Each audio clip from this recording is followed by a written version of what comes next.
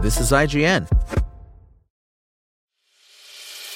As a longtime foreign correspondent, I've worked in lots of places, but nowhere as important to the world as China. I'm Jane Perlez, former Beijing bureau chief for the New York Times.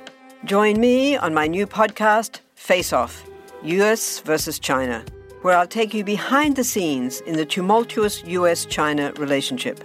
Find Face Off wherever you get your podcasts.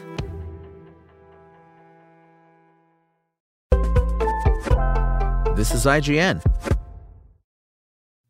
Nintendo has outlined upcoming Nintendo Switch exclusives and still lists the long-absent Metroid Prime 4 as a Switch game.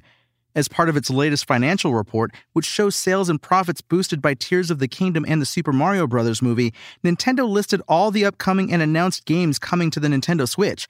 Notably, the list includes Metroid Prime 4, which still carries a temp title and TBA release date. Here's the list in full.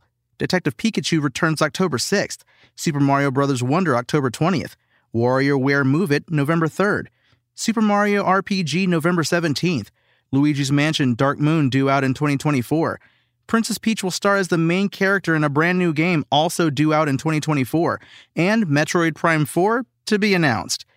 Metroid Prime 4 has suffered a tumultuous development since it was announced 6 years ago in 2017. Development was restarted in 2019 with the help of Retro Studios, developer of the original Metroid Prime games.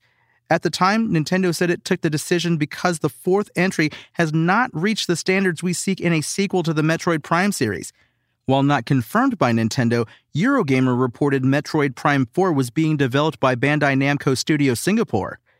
Nintendo has been silent on Metroid Prime 4 ever since, leading some to speculate the game was either in development hell or had switched focus to launch on the Switch's next-gen successor, rumored to launch in late 2024.